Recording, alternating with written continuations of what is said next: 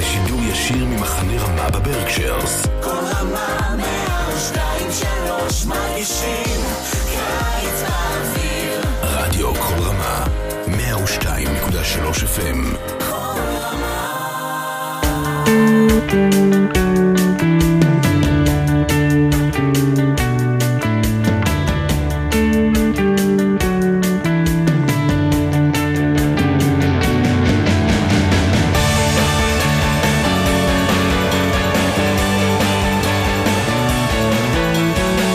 Shalom and welcome to another edition of Parsha Talk. This is the first annual edition, our anniversary edition. Vayakhel Pekudei. It was last year that we started our Parsha Talk. So Mazel Tov to my good friends, Rabbi Jeremy Kalmanovsky and Rabbi Barry Chesler. It's great to see you. And Mazel Tov on our first year. We've been having a wonderful year. I think this has been the best part of the pandemic by far. Totally.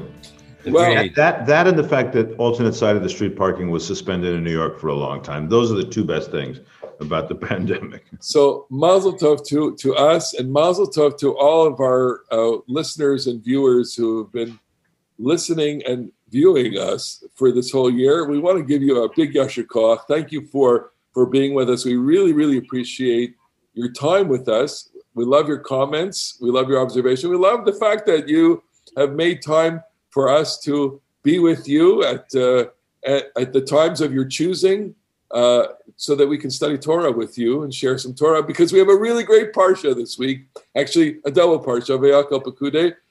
What is great about it, in addition to the fact that it concludes the book of Exodus, is that there's just so much rich content in here, especially if you like the details of the Mishkan, which we get a repetition of. The whole construction of the Mishkan gets repeated, but the parsha starts off with the gathering. Moses gathers the people, Vayakhel Moshe et kol adat bnei Israel, and he tells them about Shabbat again.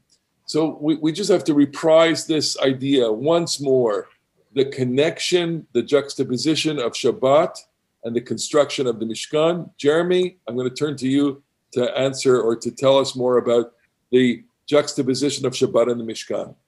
Yeah, so this is a religion that believes that at their best, human beings are shutafim lakadosh baruch hu b'maaseh breshit. We are God's partners in creations, but not just like, the recipients of God's creativity. We've got our own creativity. The famous Rabbi Yosef Dov Soloveitchik said that the thing that was most tzelem Elohim about us is our creativity. And so we believe in creativity. We believe in art. We believe in all kinds of special achievements that are within our grasp.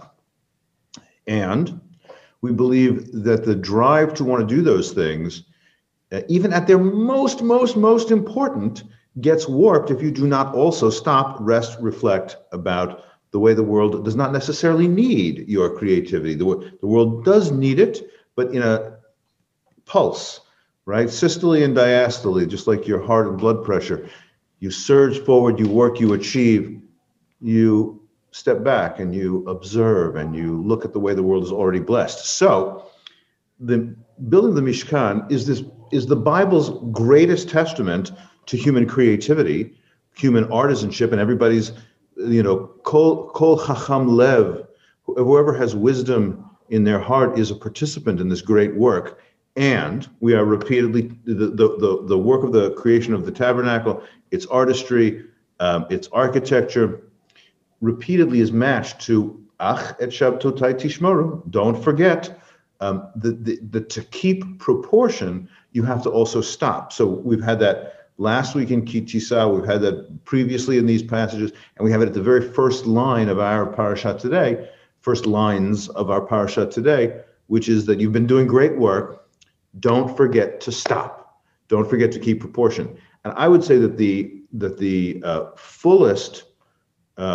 The really nuanced and deep presentation of this is the fact that the Mishkan is a tabernacle, but it is also a kind of microcosm. Maybe we'll talk later in the call about the tabernacle is in some ways an allusion to God's creation back in Genesis 1. And you all know what happened at the end of God's creation of Genesis 1, Shabbat v'yinafash, God stopped and rested. And so just like you may create a microcosm with light and drapery and water and all of those elements, God stopped and rested, as shall you.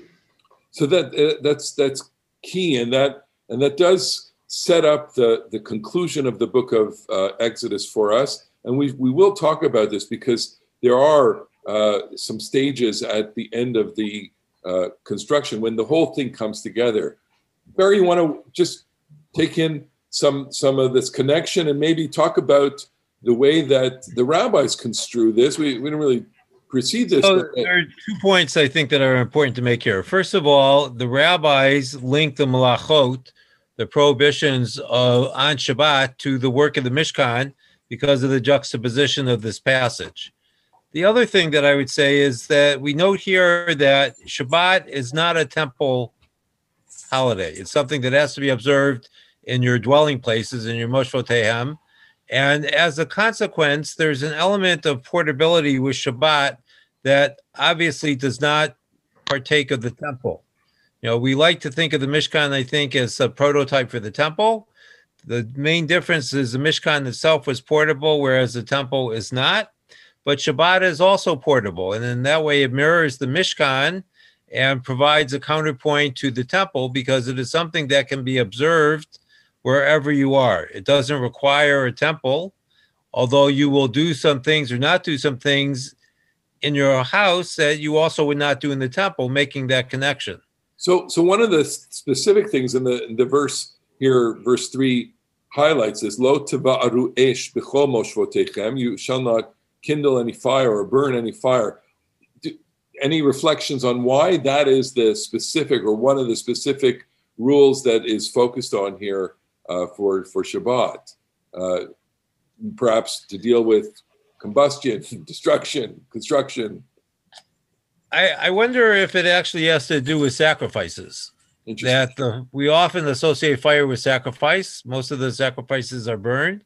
And this comes as a reminder that even though we're going to have sacrifices in the temple on Shabbat, they're mandated by the Torah, we're not going to be doing that at home. Thou shalt not do this at home. Don't try this at home. So you want to emphasize the phrase "b'chol moshvotechem." Yes, in the national house, in the religious house, we do have this is like a well-known fact that we have prohibitions and we have exceptions. There was a great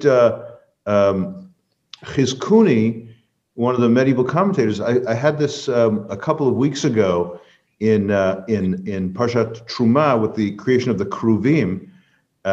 There's obviously the cherubs.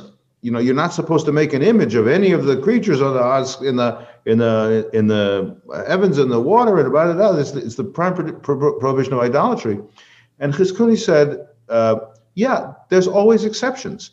Like you're not supposed to burn fire on Shabbat, but you can in the sacrifices. And you're not supposed to wear shatnez, the wool and linen, but you can if you're the high priest and you have the garment and you wear techelet in your tzitzit. So it is a system of this is obviously a religion of mitzvot with some thou shalts and shalt nots, asin and lavin, things you should do and things you shouldn't do.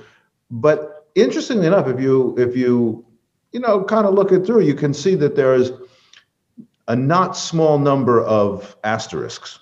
Yeah. So the wisdom of a rule-based system is knowing where you make an exception.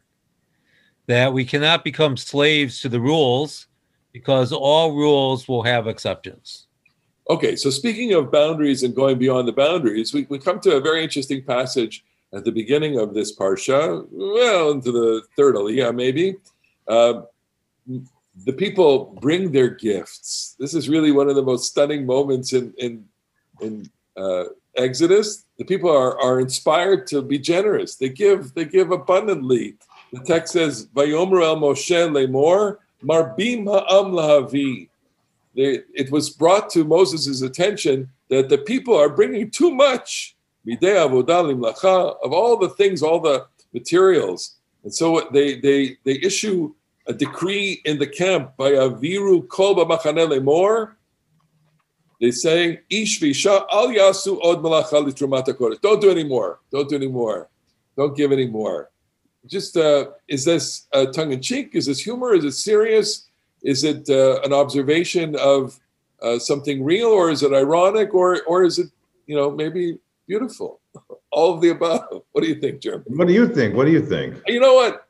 I think that all of us who raise money for the upkeep of synagogues turn to this passage and think, wouldn't it be great? Wouldn't it be great if people gave above and beyond our goals? But of course, in our own times, what we do with monetary gifts is we simply we endow them. We let them generate interest, and we have uses. God forbid we should spend excess of what we make or what we raise.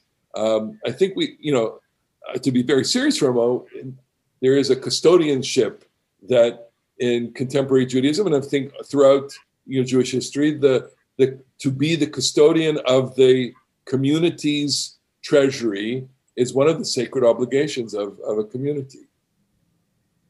Yeah, absolutely. So I would offer a slightly different idea here, and that is that, first of all, I'm reminded of the story of the little girl. The teacher asked her to spell banana, and she goes B-A-N-A-N-A-N-A-N-A, and she bursts into tears and says, "I do know how to spell it. I just don't know when to stop." And there's an issue here that I think is very profound, that some people do not know when to stop. And I think what's of crucial importance with the Mishkan is that Mishkan requires donations. It's like the fund drive going on public radio right now, but it also requires more. And it's easy to think that you could fulfill your entire obligation just by donating. And I think that perhaps that's where the people are at. They think they're going to be off the hook as long as they keep giving. And what Moses is telling them is that the donation is the beginning of your contribution, not the end. So let me ask you this question, because it came up in our pre-conversation, which is, there is the whole discussion of the placement of this story within the context of the Golden Calf episode. And so could it be that the excessive generosity of the people is in response to their excessive guilt after the Golden Calf? Would you make a connection to that? So that fits in well with the beginning of Ki Tisa, where we have the Machatzit Shekel, and it's a kofar. It's supposed to be an atonement for you. Okay. So in that sense, we could say that perhaps it is. So those are true. This is, I think, significant because there are two different sorts of giving. You referred at the beginning of last week's Parsha, Ki Tisa, that there's Machatzit Shekel. There's every person gives a poll tax of a half shekel. Asher lo yarbeh v'hadal lo yamit. If you're rich, you don't give more, and if you're poor, you don't give less. Every single person has, at some level, the identical obligation. But that is, of course, a very regressive tax, because the poor person's half shekel costs them a lot. They don't have a lot of shekels around, and the rich person, half shekel, no big deal. But the second sort of giving is kol asher yidvenu libo, whoever's heart moves them, and they give what is unique to them. And I would say that the membership in the community does require some basic equality, and it requires some basic idiosyncrasy to let people give what they have and let them choose. And so what we find here, I think, is that second kind, the kol asher yidvenu libo, whoever heart moves them. And I do think that the story is told in a way to like have a little propaganda about how great the love and the generosity of these people were. I do like the thought that we are still talking about the Golden Calf, and I think that the Golden Calf, I mean, the way I would read it, as you alluded to, there are different ways of reading it. Some people, Rashi foremost, says that the story is told out of order, that the Mishkan is actually sort of a compensation, that the people, God realized the people, they need something to look at, they need something pretty. So after the Golden Calf debacle, then God gave them the Mishkan commandment. The other way of reading it is sequentially, that the Mishkan was always part of the plan. The Golden Calf was like a wrong turn. I do like that. I do like the thought that something which can fundamentally be good like the beauty of the Mishkan, can get warped in the golden calf. And so what's going on here with the great generosity, maybe it's kofar, maybe they're trying to atone for their mistake, but maybe it's also so this recognition that, listen, I understand my Yetzer Hara, I understand my bad impulse. I really want to make sure that I devote these resources to the good path and not the bad path. Do you think that they had plaques in the Mishkan? For sure. Nobody gives money without plaques. Board. I think the entire chapter, Parsha Naso, is like the donor recognition Parsha. But we get ahead of ourselves. Okay, so the Mishkan, the people are filled with generosity, and whatever the motivation is, could be guilt, it could be just generosity, it could be joy, all of which in the context of the golden calf may be a little difficult to understand it. But moving on, Vayihi Mishkan Echad, we get a comment that as the building ensues, what do you make of that phrase, Vayihi Mishkan Echad? And maybe the connection of Echad, Yom Echad, Shema Yisrael, Adonai Eloheinu Adonai Echad, anything click there for either of you? Well, I think all of them work, all your associations with Echad. I think that the Mishkan is the central institution. It is one Mishkan for the entire people. It's not the island where you have the temple that you go to and the one that you don't. Here we have one Mishkan for everyone. And the other thing, I was struck by when you were talking about the donations, they brought too much on one hand, but they used everything that they brought. Right? There weren't any leftovers. There's no sense of notar or pigul here, things that were left over that could not be used. And in that sense, it's also one Mishkan. Whatever they brought, their heart moved them. They brought, on one hand, we could say excessively even, but whatever they brought was able to be used for the sanctification of God. And purposeful. It served a unitary purpose, I suppose we could say. Okay, moving on. So, this is just kind of shot. I mean, it refers in this line to like the fabric part, like they sewed it together. But this speaks to me just on a kind of a poetic level of the forest and the trees problem, right? Like there's a million different little things in this Mishkan, and there's like all the different little sockets and all the different little poles, and it coheres. It becomes one, and it's not just a series of meaningless details. It's a gestalt that's beautiful in its own. It's fascinating you mention that, because I think that touches on a theme that certainly appears. I think we could draw it at the end of it, which is that there is a sense of satisfaction at the completion of the Mishkan. When I taught this week, so I played a time-lapse movie of building a house. And you saw, it starts with the foundation, and they put up the beams, and they put up the rafters, and they have all sorts of, scenes of installation, everything. And then at the end, there's swelling music at the end, and, so-and-so company will build your house for you. It's a tremendous amount of satisfaction at the completion. And so Echad can mean all the things you say, which is the unitary purpose and everything cohering. And Echad, I think there may be just a bit of hint of the potential of your joy and satisfaction can come from the one guy. I would just give a little shout out on my way here. I ran into this week's Bat Mitzvah family. They got a couple of twins, two girls. They're one girl, Drew.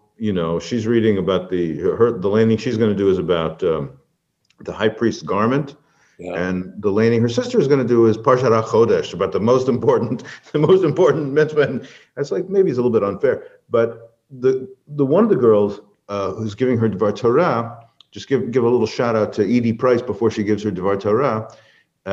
She's talking about the passage in the mitzvah of HaChodesh, the Jews get a mitzvah of preparing for Passover. She says, the slave is just working, but without purpose. And once the Israelites get the mitzvah, they have a purpose to their community. And you really feel like, exactly as you said, the house, or can you imagine like the images you've seen perhaps in movies or whatever, like the Amish barn raising. Everybody's working together. Classic example.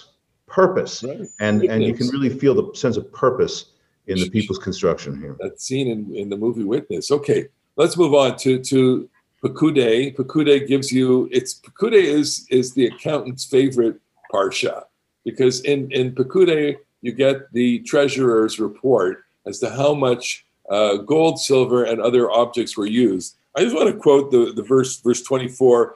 Kol hazahav he'asui lamlacha, all the gold that was used in the fabrication of the Mishkan, the Chol Melech HaKodesh, Vayhi zahav atnufa, the gold that was raised, Teshav esrim kikar, 29 kikars, ushva maot ushloshim shekel b'shekel kodesh, 730 shekels in holy shekel, in the holy shekel currency. If you Google this, how much would the sanctuary cost today? How much would it cost today? I gave this sermon on this about 20 years ago, and it was $20 million. Today, it would be $57 million. Okay? So it's the inflation of how do they calculate that? How do they know what it is? So it's very simple to calculate it. You take, a kikar equals so many shekels, and a shekel equals so many grams, and you just do the equivalence. Gold today is, I don't know how much per ounce, I don't know how many ounces how many grams in an ounce, but with the mathematics, you can do. What do you mean? How do you not know that? You're Canadian. They have. I know, but I don't look at the gold prices every day. I look, that's not halavai. At any rate, you got an extra 60 million around. You can build yourself a sanctuary. Okay, but and that's just the raw material. What about the labor costs? Labor and organization, administration, accounting, and we were looking at significant bucks. Look, a building today. Well, we were talking about the building of a stadium. Which stadium were you mentioning? The Las Vegas Raiders built a spectacular stadium. I think it cost $1 billion or something like that. Yeah, $1 billion for a stadium. Avodah Zarah. Could that even be true? $1 billion's a lot. I don't know if that's true. No, you know what? University of Pennsylvania Hospital went up for $500 million, more than that, $750 million. So that things cost money, maybe over $1 billion. Anyway, what we're saying is it's a lot of money. I don't even want to get into where do they get this gold. I mean, we'll save that for next year's podcast on this. Okay. But let's go to the end of the parsha, okay? First, Vayar Moshe et kol hamlacha. So the parsha deals with, they built this, they did this, and then Moses sees everything. Vayar et kol hamlacha, a little bit of echo to creation. V'hinei asu ota, and it's made. Kasher tziva Adonai, as God commanded, ken asu. Vayivarech ota Moshe, and Moses blessed them. Jeremy, what does Moses say? What's the blessing? By the Midrash, he says, Yehi ratzon shetashresh shechina b'ma'aseh yedechem. May it be God's will that the divine presence should rest upon this work you have done, this tabernacle you've built.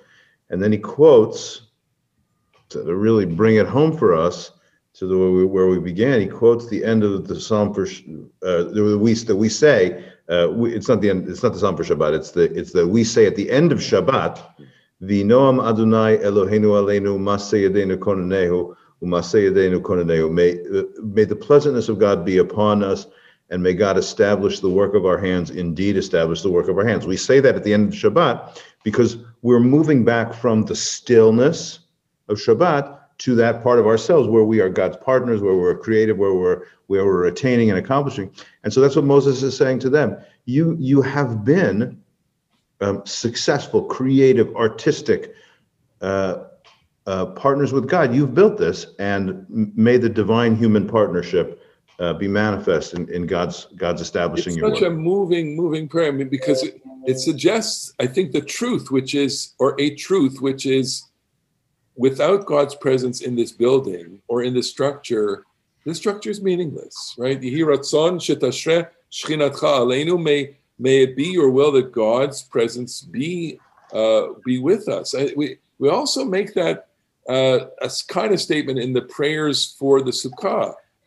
Upon entering the Sukkah, you say something, may God's presence be here, which alludes to the fact that the Sukkah has to recall something of the temple as well. Okay, so that's Moses' blessing.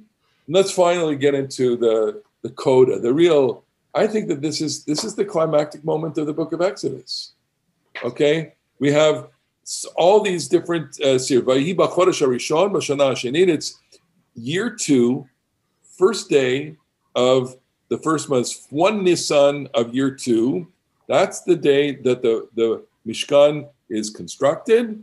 Moses constructs, and then it says, Kasher Vayasech al Aaron Eidut. He places the tablets in the box, Kasher Tziva Adonai et Moshe, as God has commanded. And if you read closely this chapter, there are 7 times that phrase occurs, Kasher Tziva Adonai et Moshe, Kasher Tziva Adonai et Moshe, as God commands Moses. That is a direct link, or at least it says to the person who is attentive, there's 7 stages here. What else had 7 stages? The creation had 7 stages. What we're doing here is creating a divine abode in the earthly realm, and everything is coming together. And is that joy? Or I want to ask you this question, okay? And this is really troubling to us who have read so closely over the last couple of weeks. We've had this debacle, the golden calf, and taking the reading of the text on its face value as with the consecutive stages, the instructions for the Mishkan, the golden calf, and then the construction of the Mishkan. What is the function of the Mishkan? Is it simply to bring God's presence, or does it have an additional function of atonement for this? What do you think, Gary? I'm not so sure that I see the atonement function so clearly. I think rather what I see is a kind of divine plan in action. What I find arresting in this passage are the last lines of the book of Exodus, where God's presence fills the Mishkan and Moses cannot enter. And that is reminiscent of Mount Sinai. And if I be allowed to change my tune a little bit, what I find here is that this, in a sense, is the counterpoint to the golden calf, because the golden calf is motivated by this need or this desire to touch God. And you need to have a physical God in order to touch God. And the Mishkan, the claim of the Mishkan is you can't touch God. That when God is really there, you cannot be there. You could be close, but you cannot be touching. And I don't know that I see that as atonement, though. I think I see it as some kind of transcendent reality, that the problem for us as human beings is that we aspire, but we don't reach fulfillment. Jeremy, you have a reflection on what's the necessity of this, Bill? And what is the emotion? What's going on here? Well, you pose the question about the purpose, and I do think that the purpose, is encapsulated in the very first thing that we hear about it is Asuli Mikdash v'shachanti b'tocham. My presence will be. The pshat is certainly presence among this community, but I want to just flip ahead mentally to Leviticus 16, which we read on the Yom Kippur at the beginning of Parshat Acharei Mot, which sets up the mitzvot about the ritual purification of the sanctuary on Yom Kippur, and it stresses that they're sanctifying, they're purifying the mikdash hashochen itam betoch tumotam, that dwells among them even in their impurity. And so whether kapara and atonement is like the whole core of the Mishkan, I do think that what the Torah is telling us is that there is an access to what is sacred in your imperfect, you always will sin. That's what it is to be a human. You will fail, exactly as Barry said. And the presence of the divine can still, shochenitam b'toch tumotam, can, even in their impurity, will be there. So the Mishkan does have that reconciliation feature to it. Like you may make lots of mistakes, you may do wicked things, and the presence is still there. So you mentioned that the cloud is reminiscent of Sinai. The cloud is also reminiscent of the moment that Solomon dedicates the temple. We see that in the 8th chapter of the book of Kings 1, and the temple itself becomes filled with cloud. And let's just go to the last, the Kianan Adonai la Mishkan Yomam. I want to take the idea of the cloud and link it to what Jeremy just said, which is your imperfection is going to go with you wherever you go. And the last words of the book of Shemot, Le'enei kol beit Yisrael b'chol ma'asehem, that the cloud is going to accompany the people on all of their journeys. I say it with tremendous emotion, because all of a sudden we are getting the sense that we're ready to go. We're ready to go. And when you're going to take the cloud with you, and you're going to take this sense of, the need for atonement and the need for God's presence with you wherever you go in the desert. I find that to be a remarkable crescendo to the book. I don't know. So you have to take a step. Yeah, go ahead. Take a step back. We sometimes do ourselves a disservice by reading the Torah the way that we do, a few chapters a week. And we lose sight, as you said, this is the culmination of the book of Exodus. Where did Exodus begin? It began with the Israelites about to become slaves, and God did not hear their voice. Right? God hearing the voice of the suffering slaves is it doesn't quite permeate the beginning chapters of Exodus. There are hints of it. But the Mishkan is a place where we can hear God's voice. And perhaps what's important is to remember that it's not always God who has to hear our voice. We need a place where we can hear God's voice. And that's what gives it the punch for me. Good. Jeremy. Good. I was just going to say, by the way, you mentioned that we have, the presence goes with them, b'chol ma'asehem, in all their journeys. And we are kind of like with a smile on our faces celebrating that we've been doing this every parsha for a year, which we're having a lot of fun with this. Today's the 11th of March. Yeah. The first COVID deaths were, I think, on the 9th and the 10th in Seattle, and then in New York, the first deaths, I think, were on the 13th, and on the 14th they were announced. And so I'm having a kind of a Zoom service with two churches and a mosque on Sunday. To kind of commemorate that terrible anniversary, 525,000 Americans later.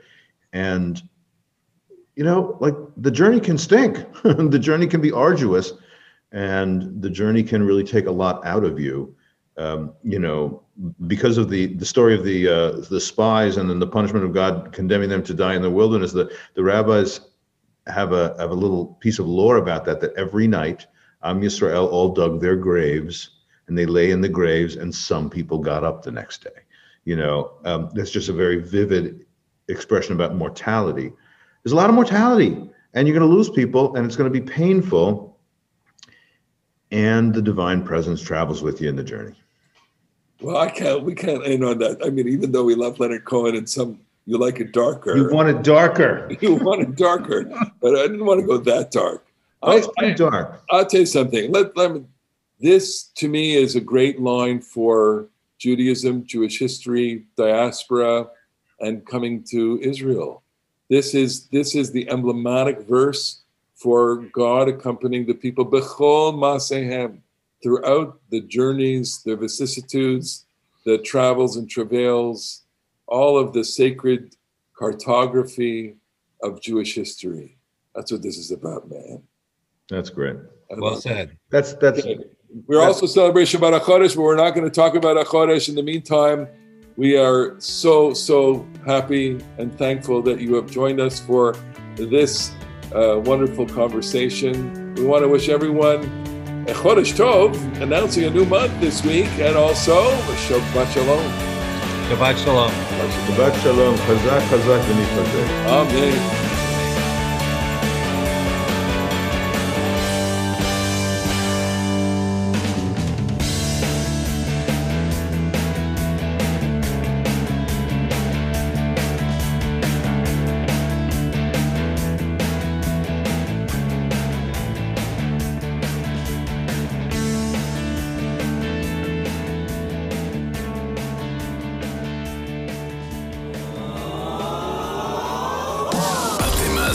לשידור ישיר ממחנה רמה בברקשיירס. כל רמה 102.3 מרגישים קיץ באוויר. רדיו כל רמה 102.3 FM.